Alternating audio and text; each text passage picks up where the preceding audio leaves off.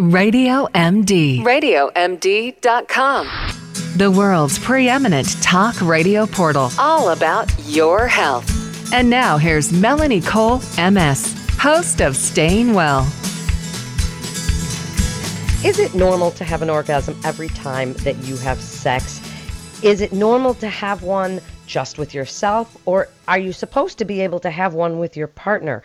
This has been a source of confusion for years. My guest is sexologist Dr. Ava Cadell, one of our favorite guests here on Staying Well. Welcome to the show, Dr. Cadell. Let's talk about orgasm. Is it normal to have one every time? Is it frustrating? How do you do it even? Well, I try not to use the word normal because then people think that they're abnormal. So maybe the word natural. For a woman, it is not natural to have an orgasm every time for many reasons. One is because of lack of stimulation from her partner to her major erogenous zone, which is her clitoris. It has 8,000 nerve fibers. And unfortunately, most sexual positions do not stimulate that area. So she has to take it upon herself to stimulate it. And I always say to women everywhere, ladies, it is not your partner's job to give you an orgasm. For us, we must take full responsibility for our pleasure and our orgasm. And it actually all begins in the brain. We have to get into a juicy frame of mind before we get into a juicy frame of body. Okay, so it is up to us, just like she said in that movie. Well, no, that was perfect. And you know, they in the movie Tootsie back when ago, she said, you know, I'm responsible for my own orgasm. And that really is true, what you're saying. So what position is the best for women? You say that most positions don't stimulate the clitoris. What positions do get that part? Okay, that's a very good question.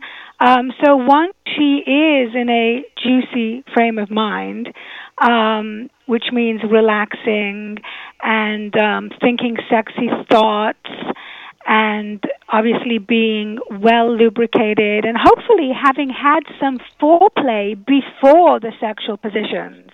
This is imperative. So hopefully her partner has gone down on her or has kissed her passionately and caressed her. Then they get into a position. So the missionary is not a bad position, but the man needs to either lift up her buttocks or put a pillow under her pelvis in order to reach her G-spot. The G-spot is another major erogenous zone other than the clitoris. The clitoris is outside of the woman's vagina, whereas the G-spot is inside. And most women can reach an orgasm by clitoral stimulation, and some women can reach an orgasm through G-spot stimulation. So this variation on missionary can work. It's definitely a possibility.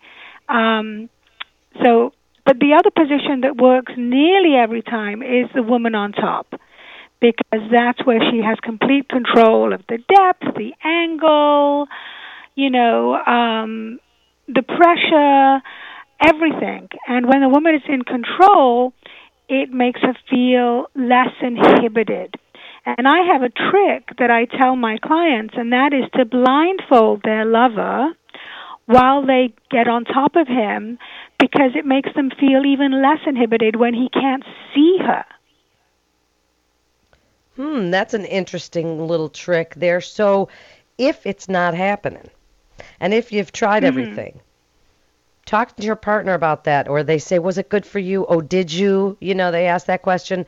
Do you fake it? Do you lie? Or do you kind of wound their pride and say, no, I didn't, but it's okay. Maybe I will next time. Well, I think, honesty is the best policy, because otherwise you're not going to learn anything, and you've got to have open and honest communication when it comes to orgasms. So A guy often does feel really bad when the woman doesn't orgasm. So you don't want to blame him, and you don't want to say, oh, it's okay, I didn't need one, unless that's true. Sometimes we don't need one. Sometimes we have a good time just making love without reaching the big O. But whatever it is, be honest and say something like, I need more clitoral stimulation when we have sex. So I hope it's okay with you, but I'm going to use this vibrator on my clitoris. Or I really need you to go down on me before you, are inside me. But just use positive verbiage and no guilt, no shame. Make it fun and playful. And, masturbate. Find out how you have an orgasm the easiest so that then you can share that with your partner, whether it's clitorally or G-spot or anally or... There's so many different ways that a woman can have an orgasm. So choose your orgasm, and that will empower you, and it will definitely enrich your relationship sexually. So if you feel that climax coming on, sometimes you're like, okay, don't do anything different or it's going to go away. Is there some physical thing you should do? Should you be squeezing your muscles like a Kegel exercise? Is there anything you can actually tell us physiologically that we can do to keep it from going away, to get it to build up and actually happen? Well, the great thing is that physiologically, during orgasm, the uterus, the anus, the leg muscles, the face, and the hands begin to involuntarily contract. And there are strong, contractions in the vagina as well. And your breathing increases. I think it's like 40 breaths per minute, and your heartbeat can go up as high as 180 beats per minute.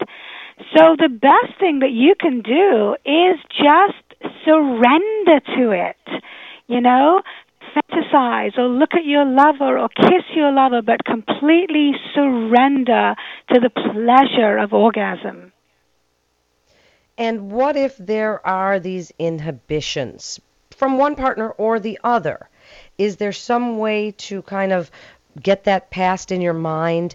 And I know that's a bigger question, Dr. Cadell, but is there some way to get that passed in your mind so you can relax enough to kind of let your body feel free enough to orgasm? Well, yes. The only way is to obviously surrender and know that you are worthy of this orgasm. One of the reasons that women don't orgasm is because of guilt and shame. They just don't feel that they are worthy of having such incredible pleasure, or they are inhibited about their body. They've got body image issues. And so they need to both mentally and physically stimulate themselves in order to feel aroused. And they need to share this with their partner, whether it's kissing or talking erotically or watching a sexy movie or getting an erotic massage or taking a bubble bath. Whatever it is that gives you the big O, you have to first identify and then share with your partner. Okay, so Dr. Cadell, in the last minute and a half here, give us your very best advice on achieving that big O and where people can find out more about you. Oh, thank you. Well, my website is avacadell.com, AVACADELL.com. And I have my own university called Loveology University with courses on everything, including orgasm. And, a lot of people don't know that you can actually have a mind-over-body orgasm where you don't even touch yourself. So I think that would be a great piece of advice, especially for women, and that is to visualize and to fantasize about what gets you aroused and to imagine your partner touching you and imagine the aroma and use all 5 of your senses, literally visualize what they look like naked, imagine kissing, licking, and tasting their body and hearing them moan, and be aware of your own feelings as your excitement builds. So I think that's some really good homework for today, or we'll call it love work because it's much more exciting than homework, is to have a mental journey to sexual ecstasy. Ooh, love that. Thank you so much, Dr. Ava Cadell. You're listening to Radio MD. I'm Melanie Cole, and stay well.